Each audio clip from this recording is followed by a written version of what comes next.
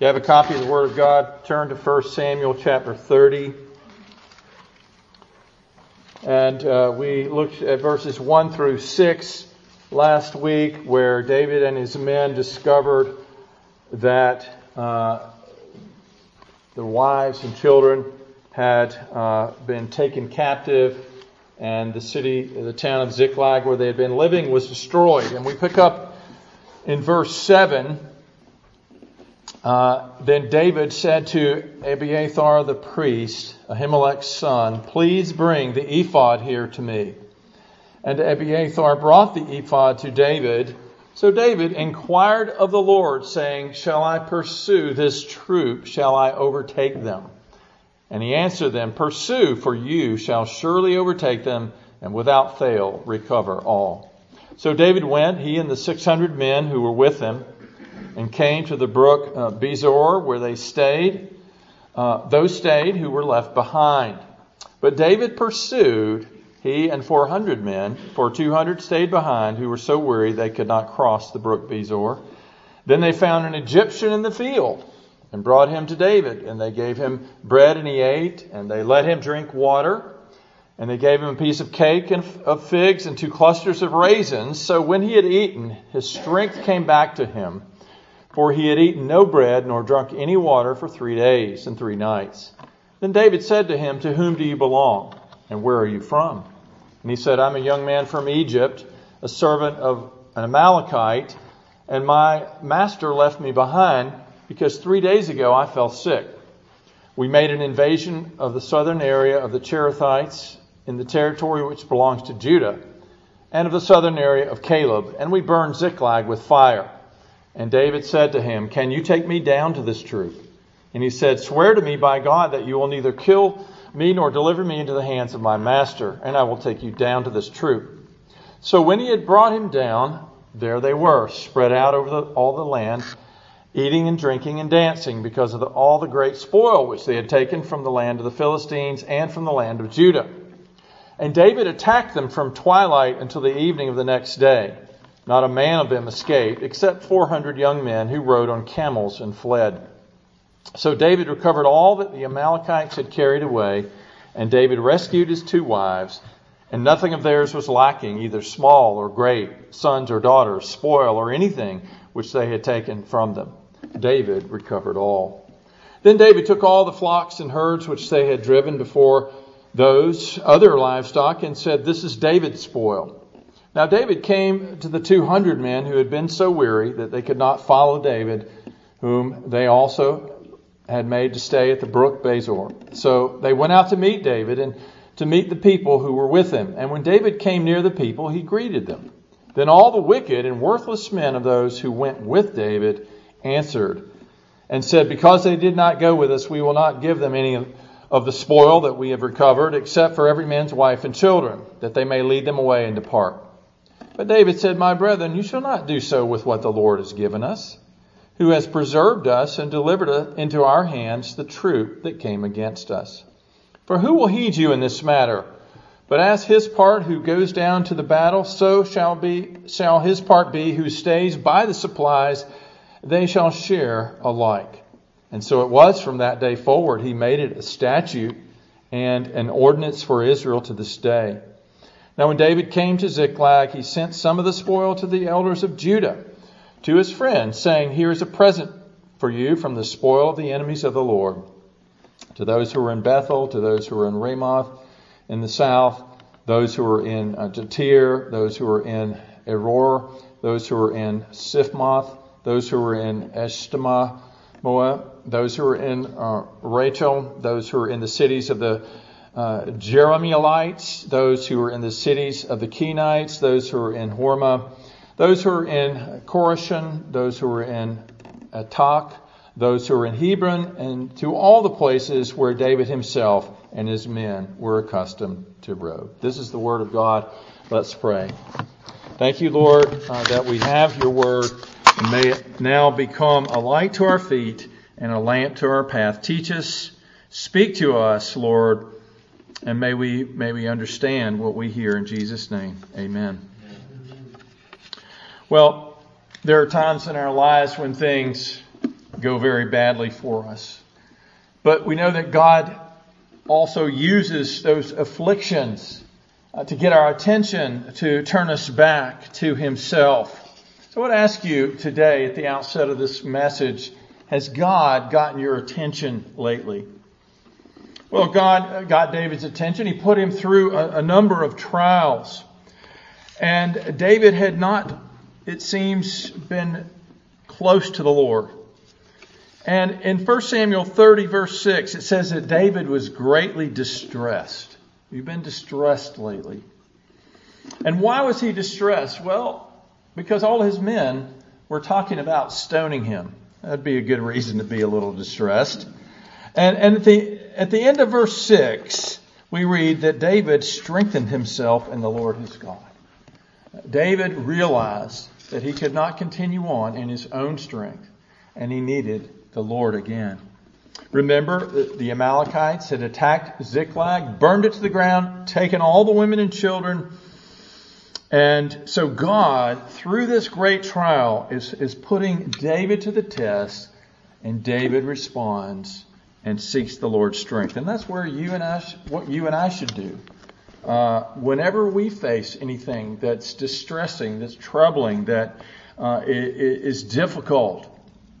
Ephesians 6:10 says, "Be strong in the Lord and in the power of His might." You see, David found God's strength. When all was against him, he knew that it was by the power of God and that alone that he would be able to overcome the things he faced. And so, the thing about trials is that God uses them in our lives, first of all, to make us realize our own weakness. But then secondly, to be able to appropriate His strength and to discover that by His strength we can do all things. It's interesting, later in 2 Samuel 22, after a victory that God had given to David, David uttered these words. He says, "For by you I can run against a troop. By my God I can leap over a wall." This is David relying on the strength and power of God. This is what all God's people need to do. Whether we are facing insurmountable odds, we are facing discouraging circumstances, we need to realize our own strength is never enough. And so turn to the Lord. Strengthen yourself in God. That's what David did. But that's not all he did. And the rest of the story is written in chapter 30 because there were other tests that would come his way. And having strengthened himself in the Lord, we find out the other ways in which he responded to these difficult situations that he found himself in. And so we're going to look at 6 things, going through each one briefly, but 6 ways in which David was tested and ways in which he responded to those tests. And the first one is we see David's response to his need for guidance. He found strength in the Lord. He was renewed. He was refreshed. But how did he respond? He still had the dilemma of the wives and children, as well as all the goods having been taken. So what did David do? He responded by seeking guidance from God's word. He called for the priest and requested that he bring the ephod with him. The ephod contained the Urim and the Thummim, which were the means by which God would speak to them. But remember, the Abiathar was the only priest that survived when Saul slew all the priests at Nob, and he had escaped with the ephod. And so that he went to David eventually, and he was on hand, and David now calls on him. And David is taking his lead from what had been written down earlier in Numbers chapter 27. Moses gave these instructions to Joshua, who was to lead the people into the land, to take over the promised land. And it says this in Numbers 27, that is the leader, Joshua. And of course that would apply to all future leaders of Israel. He shall stand before the priest who shall inquire before the Lord for him by the judgment of the Urim. At his word they shall go out, and at his word they shall come in.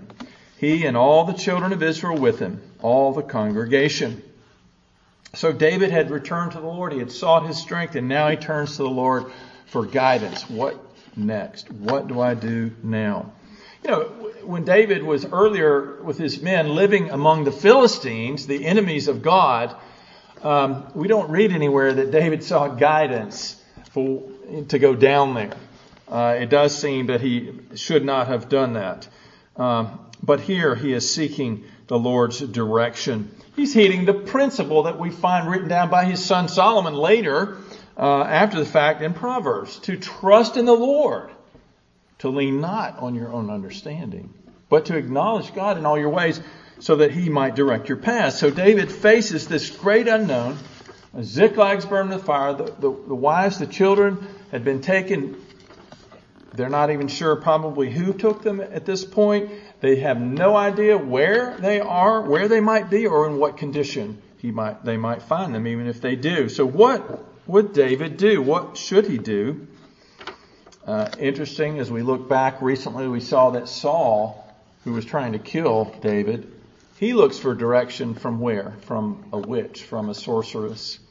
And that was the last step in his downfall. But David inquired of the Lord, and what did it lead to? A great victory. God answered him through the priest, through the ephod, "Pursue, for you shall surely overtake them, and without fail recover all." And so the Amalekites, they vastly outnumbered the 600-man army of David. And on a human level, it might have looked like a suicide mission to David and his men. But what did David do? He trusted in the Lord. He trusted in the Word of God, not his own understanding. Verse 9, so David went, he and the 600 men who were with him, and they came to the brook Besor. So David obeyed the word of the Lord. He sought the Lord's guidance, and he obeys what God told him to do. And that was, you see, the proof that he really was trusting in the Lord. We learn from this that it's obedience to the revealed will of God that proves whether or not you and I are right with God and whether we're trusting in God. Secondly, in our passage, we see David's response to the weak and to the weary of his men. When the men arrived at the brook Besor, 200 of them were too exhausted. They had marched for 3 days, 60 miles or more. And they had, of course, wept and wept until they could weep no more. And how does David respond to this weakness among his men? Well, he treats them with compassion. He allows them to stay behind so that they can recover and rest. He doesn't upbraid them for their weakness. He doesn't rebuke them. He's not harsh with them. Again, by way of contrast, think back to Saul. Think back to 1 Samuel 14. When they were fighting against the Philistines, it says the Israelites were hard pressed. And what does Saul do?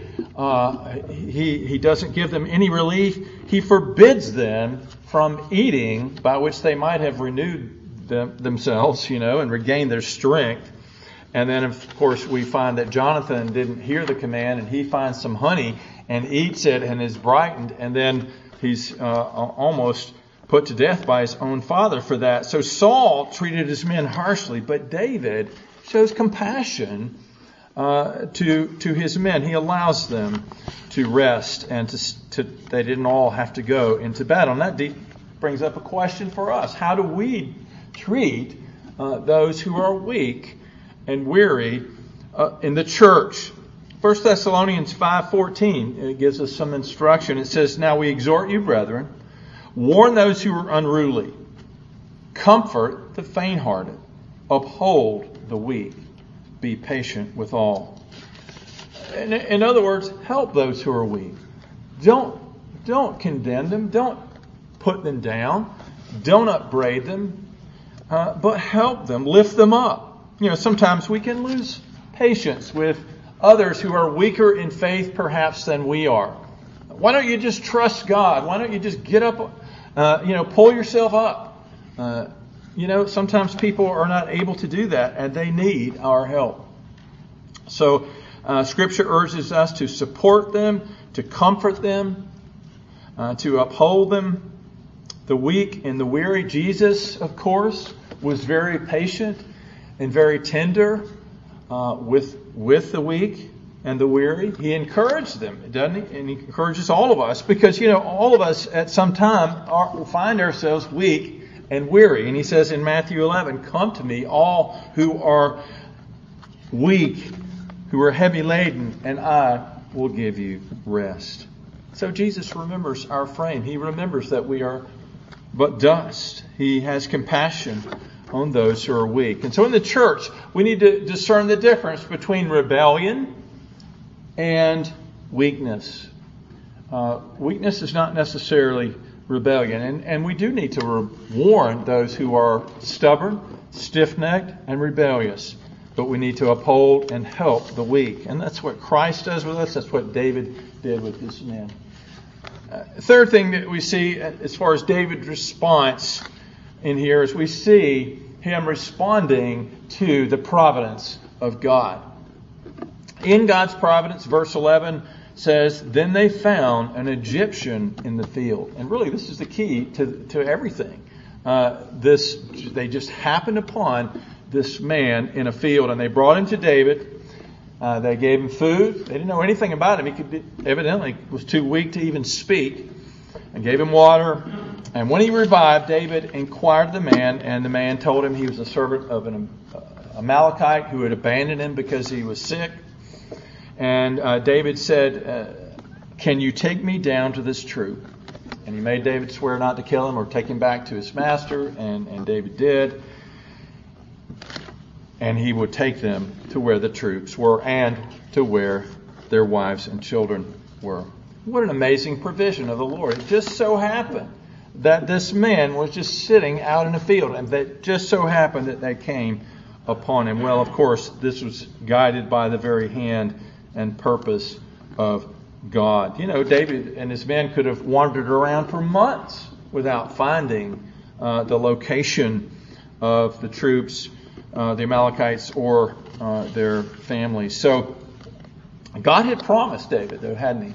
Through the word of the Lord, by the priest, promised that he would overtake and recapture all that was lost. You see, and so what God promises to do, he is going to provide a way to be done.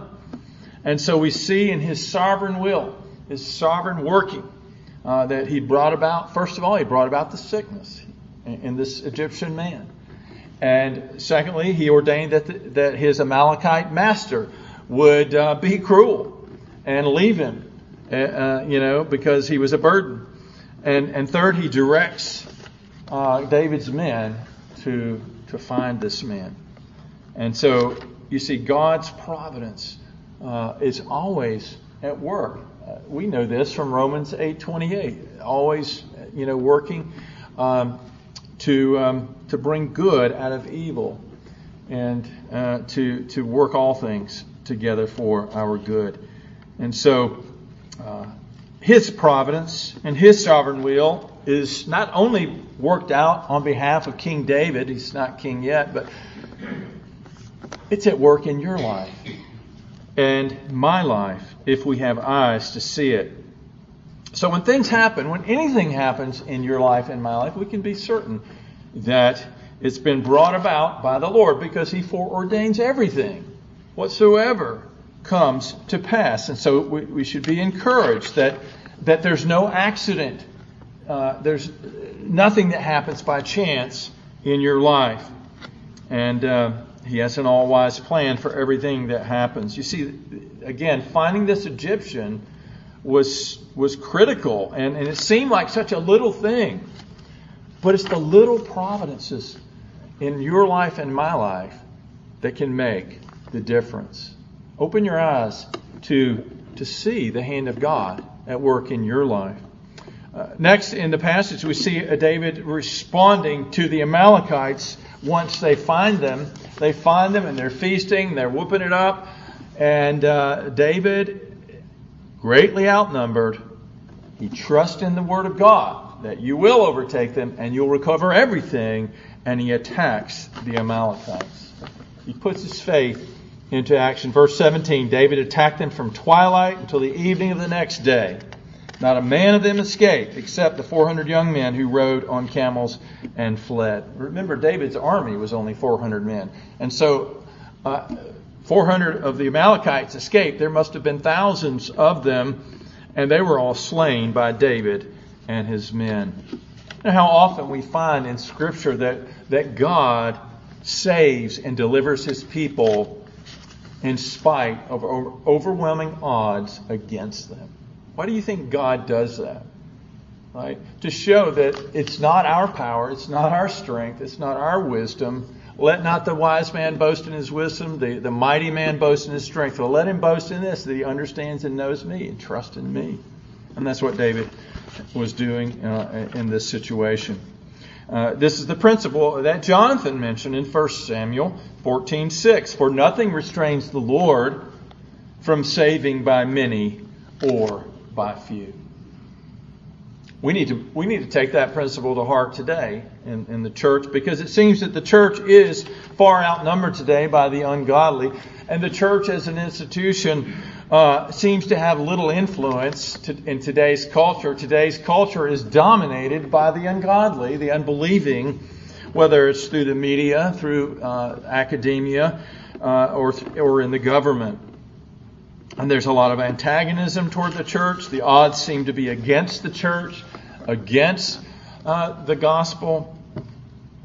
And that might cause us to lose hope, to give up the fight. But we would be absolutely wrong to think that way. Those who have God with them are always on the winning side. If God is with you, you're always on the winning side. So fight the good fight of faith. Stand firm. Take up the armor of God. Fight against evil in your day. And you say, well, what can I do? You do what you can. That's what you can do. Do what you can in the name of Jesus Christ and in dependence on His strength. And remember, God has given you the weapons to defeat evil. He's given us in Ephesians 6 a list of those. But the greatest weapons are the sword of the Spirit and prayer in the Spirit. Of course, the sword of the Spirit is the Word of God. Prayer in the Spirit, depending on His Spirit as we pray. And so we need to keep using those weapons. We need to keep trusting that God will give us victory through weapons that the world may laugh at, but the world cannot ultimately resist. I believe we're in a battle for the soul of our nation. And we're certainly in a battle for the souls of individuals who will spend either eternity in either heaven or hell. Your prayers and the Word of God that you may share with others. You see, these are the weapons that tear down the strongholds of the enemy. Our weapons are not carnal, but they're mighty in God to tear down these strongholds. So David saw the enemy. He remembered the promise, and he went on the attack. He took the offensive. He didn't wait for the battle to come to him. He went to and started the battle, or finished it, we might say. And I think that tells us something about the church. That we are to do the same. We are to take the offensive. We're not just to be on the defense. Because Jesus said, I will build my church, and the gates of hell will not prevail against it. The gates of hell, we are to be on the attack, and they will not be able to resist as we do. That's the picture, I believe, we're to take away from what Jesus said. So the outcome of his attack, he recovered everything that he lost. The promise was fulfilled. Nothing that we do in the name of Jesus Christ, nothing that we might give up for His sake will ever be lost. Did you know that? In fact, it'll be returned either in this life or in eternity with interest. Because Jesus said, those who sow sometimes will reap 30-fold, 60-fold, or 100-fold. You cannot lose when you give something up for the kingdom of God and His church. Fifthly, in our passage, we see this, David's response to the selfish and wicked men in his midst. It's sad but true that in every church and every group of Christians, there are some bad apples. there are those who aren't regenerated by God's grace. And that was true with David and these men that served him. Probably most of them were good, but there were a few that were not. And so they came back with the women, the children, the spoil. I'm sure everybody was pretty happy, at least on the out. And then they come near the people, and David greets them. He is very positive, it would appear. And as soon as he did, some wicked and worthless men spoke up and said, now, they don't deserve anything. Yeah, give them back their children, give them back their wives, but that's all they get. They didn't go out and fight with us. And how did David react to this? Well, first of all, he reminded them that it was by the grace of God, the work of God, that they had this victory. It wasn't their own doing. And so when God does something for us, that ought to make us respond not only to Him with praise, but respond to others with grace and kindness and goodness. So it was wrong of these men to be so selfish with the plunder and not give it to those who had been too exhausted to fight. And David said in verse 24, as his part is who goes down to the battle, so shall his part be who stays by the supplies. They shall be alike. And he said this is going to be a statute and ordinance from now on. It was an equitable thing. It was a precedent. There was precedent for it in Israel's history, and it set a stronger precedent for the future. But it was a gracious act. It was a mirror of the grace of God who had given them this great victory. And so the principle here is for us that when God blesses us, He does so because He loves us and He's generous, but He does so that we might be generous and that we might be a blessing to others. You're not just a receptacle. You are a conduit. You are to be a conduit for the grace and love of God. If God has shown you any goodness this day, this week, or in your life, then you need to be one who passes it on to others. And in Genesis 12:2, God said to Abram, I will make you a great nation. I will bless you and make your name great, and you shall be a blessing. Okay? God wants to use you and to make you a blessing to others. Now finally in our passage we see the last response is to the excess plunder that was taken in battle. Not only did David take back his wives and the children and the things that had been stolen from him, but there was more things that the Amalekites had taken in their raids. There was excess of plunder, and I think the text says something like, this is David's spoil. They said, this belongs to David. You know, he deserves to have this.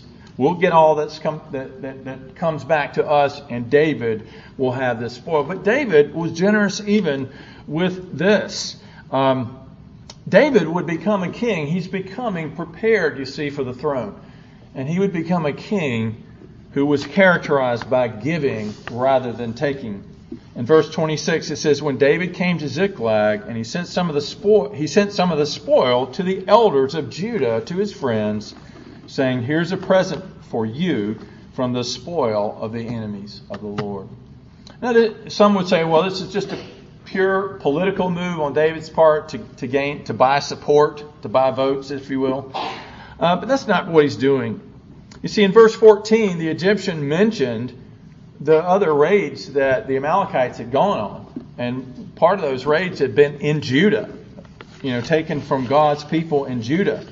And so David was returning to them some of the things that they had lost.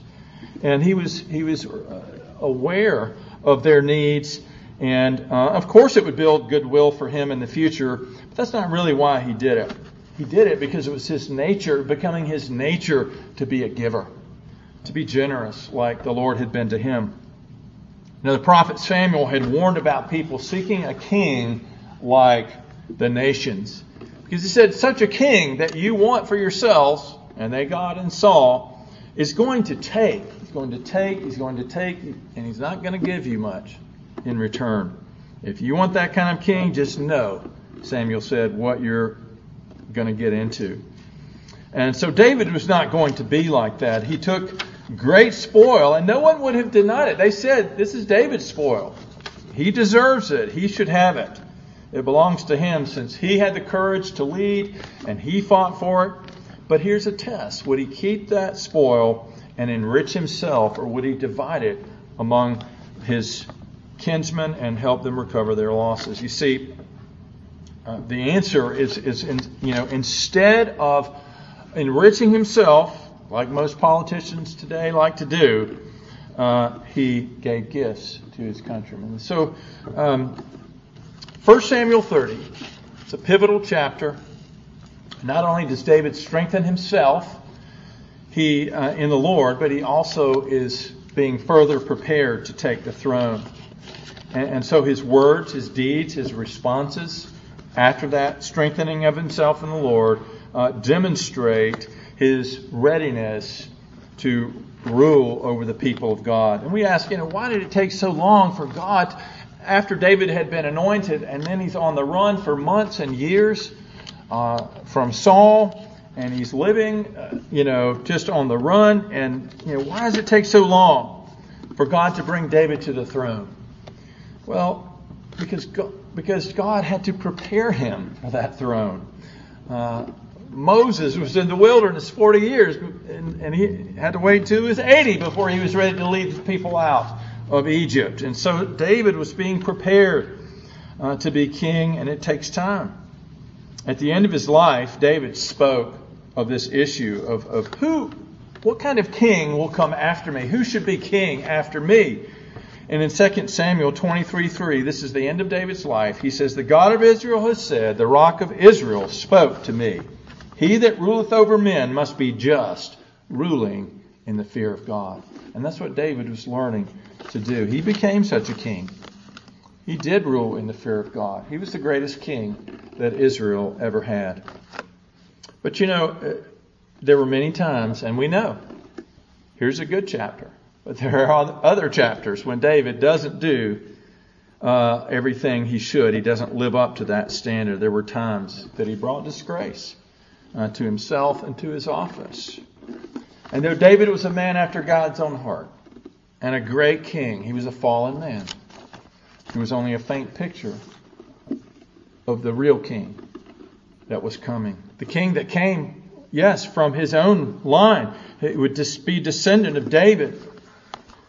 But this king would also be, according to the power of God and the resurrection from the dead, declared to be the Son of God with power. This is our Lord Jesus Christ.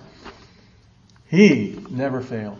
He always did the will of the Father. He always sought the Father's direction. He always obeyed his every command without sin. At times David sought the Lord's help, but Jesus always sought the Father's help.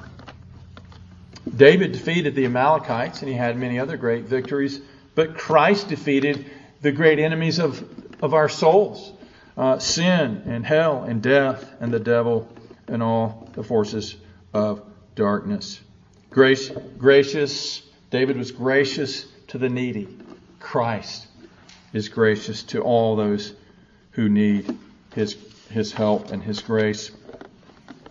Well, David was a great king, but he was just a faint picture of the greater king, the greatest king of all, Jesus Christ. He's our king. He's our God. With such a king, we can do all things. With such a king, we can follow him. Even if it means that we have to die for him, we will never lose for him. We will be victorious because he never loses. He's the ultimate winner, the ultimate victor. And I pray that you will be on his side and that you will be enlisted in his army. And if you're not today, let today be the day that you submit and bow your knee to him. Let's pray.